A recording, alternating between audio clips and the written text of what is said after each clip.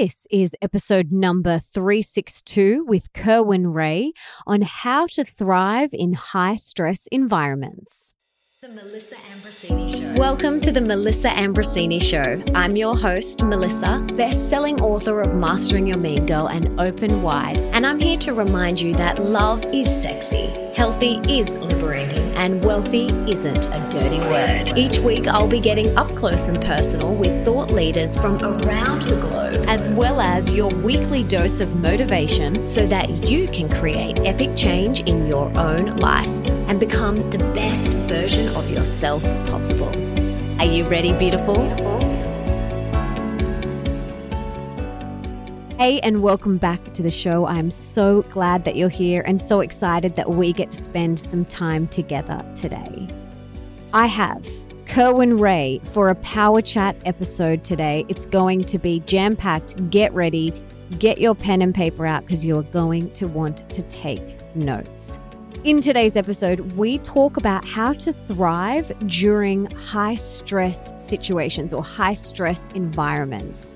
For example, things like COVID, or maybe you're going through a breakup or a health crisis or something like that.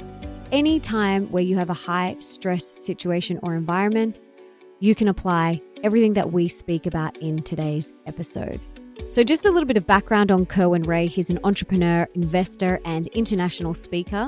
And today we're going to discuss the tools and strategies that you can use to upgrade your mindset, increase your tolerance for uncertainty, and still show up as the best version of yourself, even in the middle of a pandemic. If you want to find out how to rewire your stress response, tap into your inner strength on demand, and kick butt for the rest of the year and beyond, you guys are going to love this episode. So let's get this party started and bring on Kerwin Rae.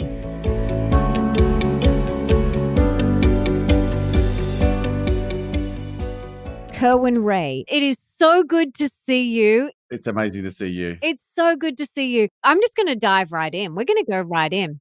I was thinking about when we first met. The first time we actually met, you were speaking at another event, and this was going on probably 9 years ago. And you were speaking at the event, and I was like, I really like the way that he presents. He's a really good speaker. And I got so much out of your talk. I started on my personal inward journey about 10 years ago. So this was like soon into my journey. So I just wanted to thank you for inspiring me at that talk. Oh, thank you. And yeah, we've stayed in touch ever since. I've been on your podcast, and now here we are. Here we are doing it again, getting to riff raff and have a bit of a chat. I'm so pumped. I have so much I want to talk to you about, but something that I really want to touch on is how you have thrived during COVID. So what has been going on for you in your business and in your mindset? Like, how can we and how have you personally thrived during COVID? Yeah, look, it's a good question. And I think the disappointing answer is preparation. Like, I prepared for this. I started preparing for a financial catastrophe, I guess you could say, or a financial meltdown about 8 years ago. So 8 years ago, consciously, I was like, okay, something big's coming. I don't know when it's coming, but I know something big is coming. So first of all, I'm just going to work my ass off, prepare, save, build a war chest, and that's one of the things I'm very good at. I'm very frugal. I'm very good at commercialization. I'm very good at making money, but I'm also very good at keeping money, and that comes from many years of sucking at not being able to keep money. I still remember my first year in business. I made $720,000 in revenue, but I think I spent $1.2 million on my Amex. So it's been a lesson. The balance. It's like, how does that work? Oh God, it was one of those things coming from a low socioeconomic kind of background, and then all of a sudden getting into money, you all of a sudden think you need to buy everything that you never had because you think that'll make you happy, and then you realize it doesn't, and then you go looking for other things. And for me, I went inward. Wait. So you're saying the new car won't make me happy? I tried 2 new cars, a house on the water, okay, model girlfriends. I tried everything, and it just made me, I wouldn't say it made me more miserable, but it didn't satiate this feeling of something was missing. And it wasn't until I started to go inward that I really started to, do some genuine healing and not so much fix myself, but just acknowledge the parts of myself that needed to be healed so that I could see myself as the whole person I was and not feel like something was missing. And yeah, that was a huge thing for me. But for COVID, look, massive levels of preparation. And then also, I'm someone that just thrives on high stress, high pressure environments. I'm someone that, for shits and giggles, I will strap a heart rate monitor to myself, throw myself out of a plane and meditate in free fall. When I first discovered I had a fear of heights, I did 200 skydives in 12 months. And at least 80 of those I did with a heart rate monitor on in meditation to get my heart rate below. Initially, it was 100 beats, and I did that very successfully. And then it was to get it below 80 beats a minute. And, outside of that, I pursue high stress activities. I went and trained with the Navy SEALs, the European Special Forces, and not the type of training where you run through mud and puddles, but where you play with weapons in a highly organized and sophisticated way where it requires you to sequence things where if you don't get it right, you could actually, hurt yourself or hurt someone else. And so for me, I understand that we're only born with two primary fears: fear of falling, skydiving, fear of loud noises, playing with weapons. And if you can conquer those two aspects of those triggers, then your ability to regulate high stress environments radically changes. And so when COVID hit, for me, I didn't freak out. I got calm. I thrive in high pressure, high stress situations. And when the world started falling apart, my team looked at me like, why the fuck are you so calm? And I'm just like, because I'm built for this shit. I just, I love it. And it's through, again, preparation. I'm someone that used to experience high levels of radical anxiety, social anxiety. And I had to learn, I'm hypersensory. So I'm SPD. So I'm on the autistic spectrum, and I have all of my sensory systems essentially turned up to high beam. And so by virtue of that, I grew up as a very overstimulated ADHD dyslexic that consciously went about going, how do I learn how to feel normal in an environment where everyone else appears to be, and I feel like that wound up spring. And so, that culminates in the ability to be able to, if done consciously, have a set of tools that you can use in any situation just to stay calm. And, that's what's critical. And so for me, one of the things that's enabled us to stay calm that kind of bookends that is understanding the impacts of stress on decision making. And when we experience stress, when we're in stress, once we've got cortisol flying through our bloodstream, within about 7 minutes, we lose about 50% of our IQ. And I'm sure everyone can attest to that, where when we're stressed, we typically make shit decisions, or when we're stressed, we can't think properly. We have a fog.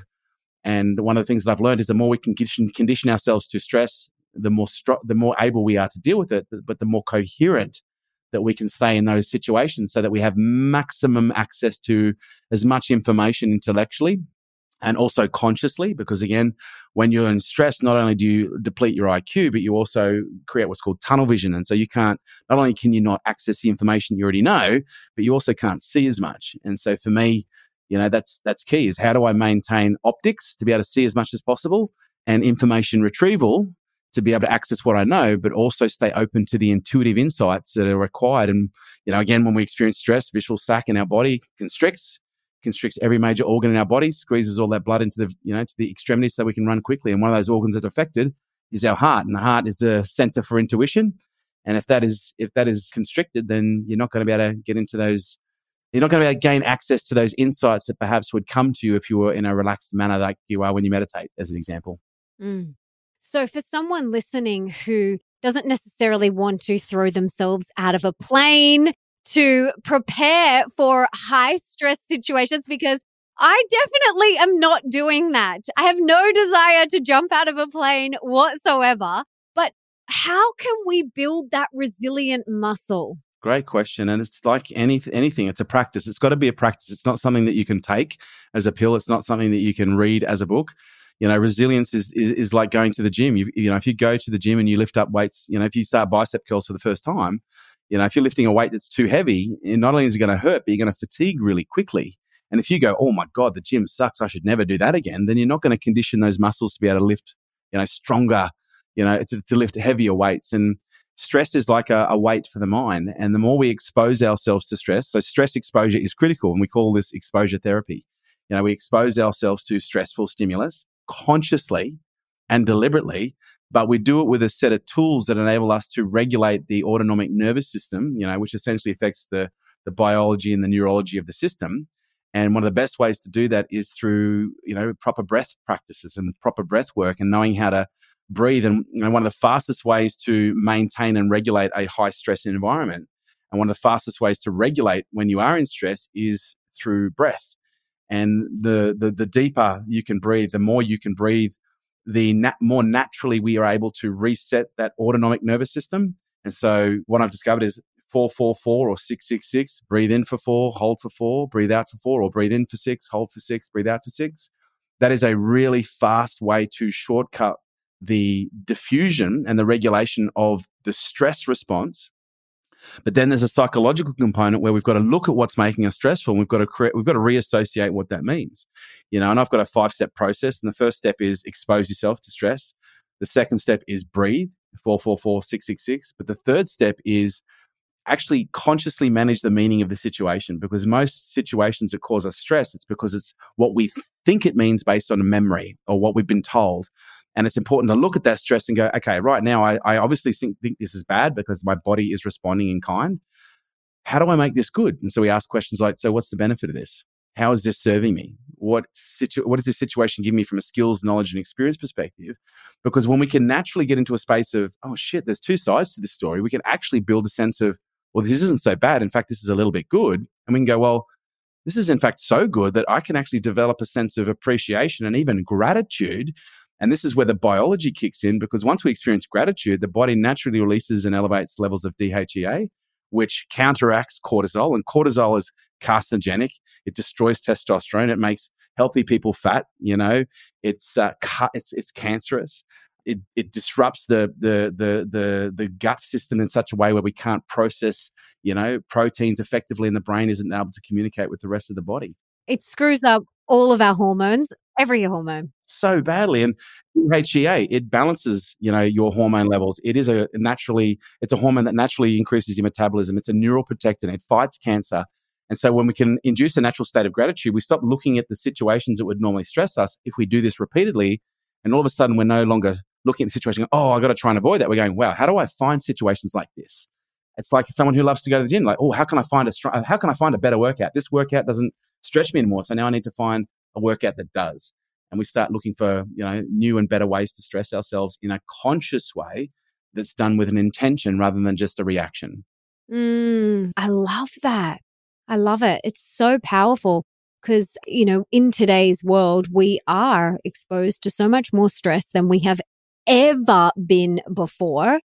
And we aren't taught skills. Like, no one taught me that 5-step process in school. Like, I wasn't taught that. And, even just the fundamentals of deep breathing. Like, imagine if we had a class in school just dedicated to breathing and meditation. It's interesting you say no one was taught this, but also at the same time, in most cases, no one was even demonstrated what this looks like. Most parents don't know how to regulate. And so as a result, when kids see their parents stressed, that's how they learn to respond first and foremost. My mum gets stressed, they get angry. Oh, that's what people do when they experience stress.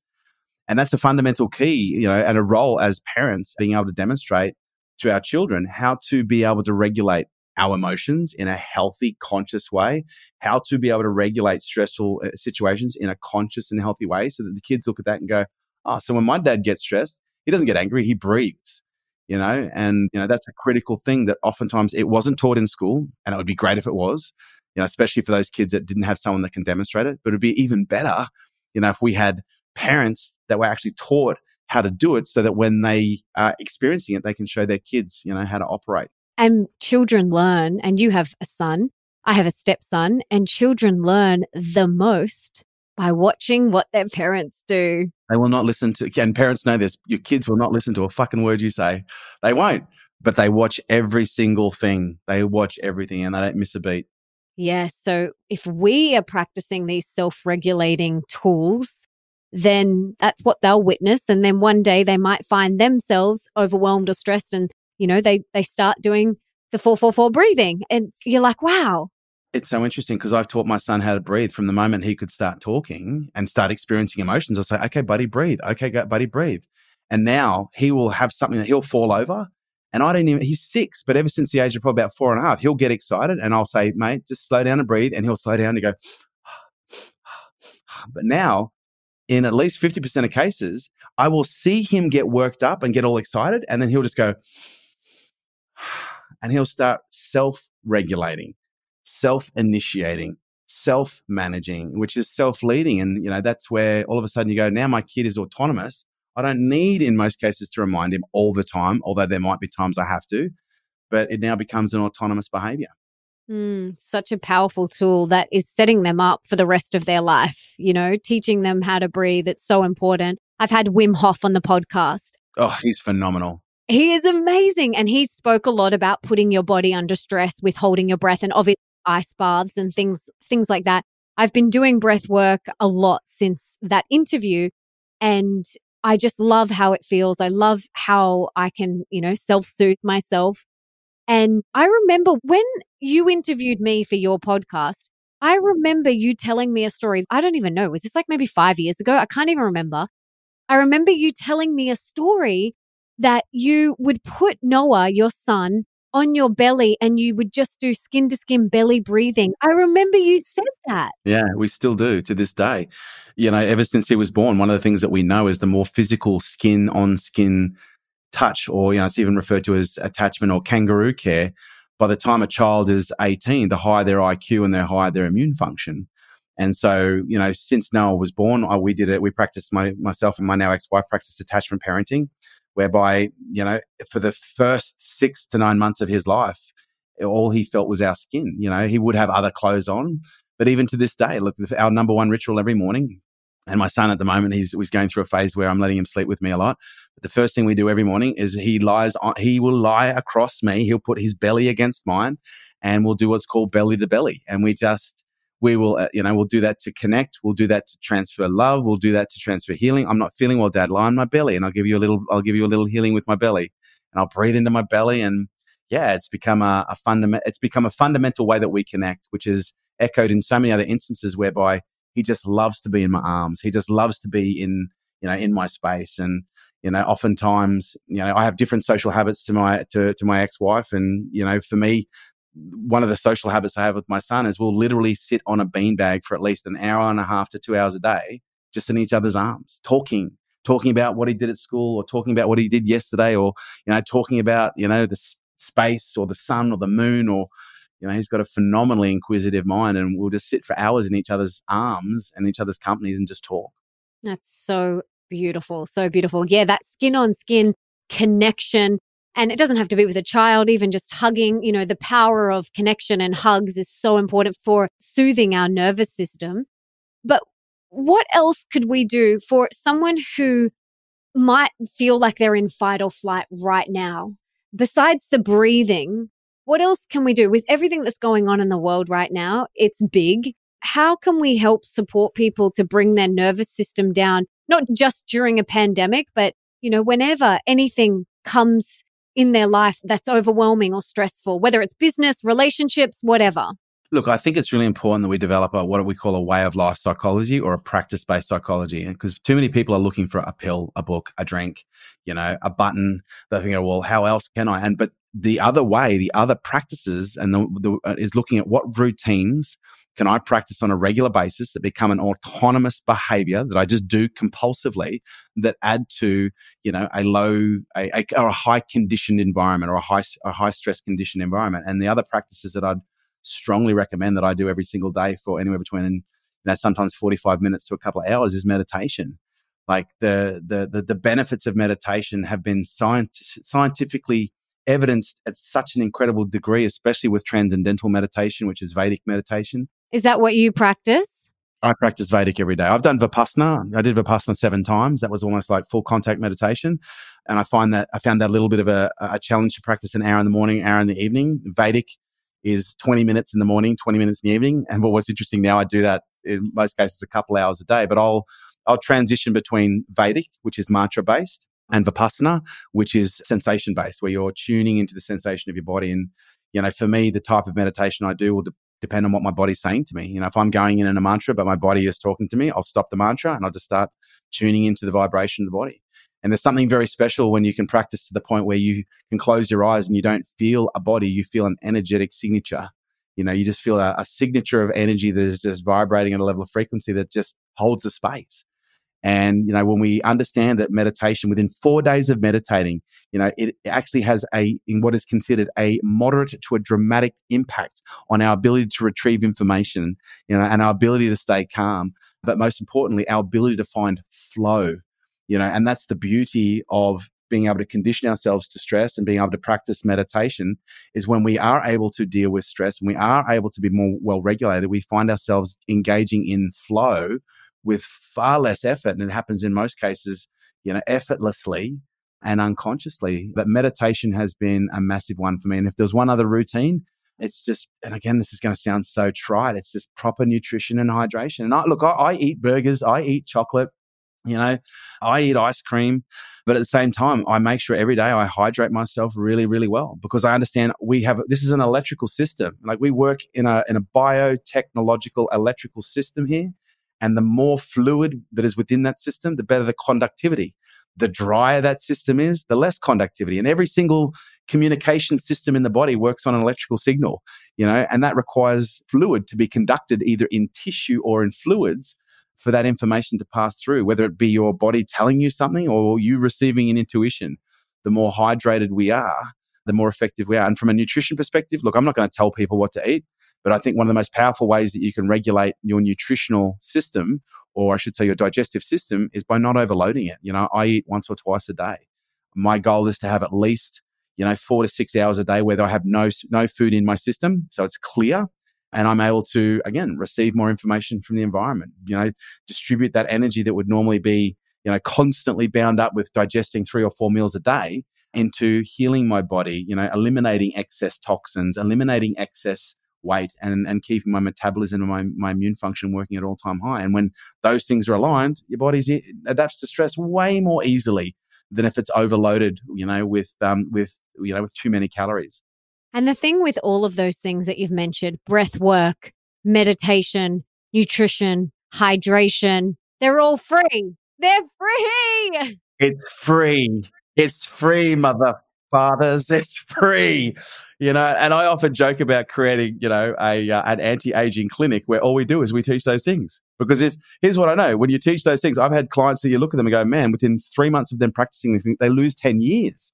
No Botox required, no surgery required, and in most cases, no excessive exercise or dieting required. They still get to eat a very holistic diet that includes ice cream and burgers, You just got to know how to feed the system in a way that it requires, not in a way that you've been trained. Yeah, and you're right. This is an energy system, and the information and the data that you put in is going to affect the way that you show up and how you feel. So true. And most people, their bodies are working on dial up, because they don't have their body doesn't have an effective system to be able to communicate between its organs. The 3 most important organs are your gut, your heart, and your brain. And the more coherent those systems are in their communication, the more flow, the more insight, the more intuition, and the more peace we ultimately will find. Absolutely. This has been so beautiful. You are doing incredible work in the world. I absolutely love every time we get to catch up. You are doing live events, podcasts, coaching, everything. You've got all the things going on. Where can everybody find you and find out more about your incredible work and coaching and everything that you do in the world? That's super kind. Look, the easiest place to find us is on Facebook. We have a great, tremendous presence on Facebook, on Instagram, on LinkedIn, even on TikTok, and also the website, kerwinrae.com. And if people want more information, they can find out there, whether it be, our specialty really is performance, but we point most of our performance towards business. But this year, we're going to be actually bringing back a performance program for the greater community of just people who want to learn how to do life better. Yes. I think every single person's like, yep, okay, I want to do life better. Like, who doesn't want to be the best version of themselves and show up as the best, highest version of themselves? Yes, please. Most people do, but this is the thing. And this is what I find. It's not that most people don't know. Most people know. They just don't know why they don't do. And, that's my specialty, is getting people to do. Whether they get them to do what they already know or sharing the information to make them understand, so that they now know, but then showing them the construct of, how do I get people to do? And that's my skill, is I get people to do what they need to do. I show people how to get things done and focus on results. And you do a very, very good job of that. Thank you so much. Namaste, Melissa. You're amazing. Oh, you are amazing. So good to see you. You are glowing. Every time I see you, you are glowing. So life must be good up in Queensland. Must be sunny, because that tan, oh my God. It is 24/7 sunshine, 24/7. It's beautiful. It's so good to see you, and thank you for all the incredible work you're doing in the world. Keep going. You are a light beam and a trailblazer, and I'm so grateful to have you in my life. Likewise. Thank you, Melissa. Take care. Take care, Dal.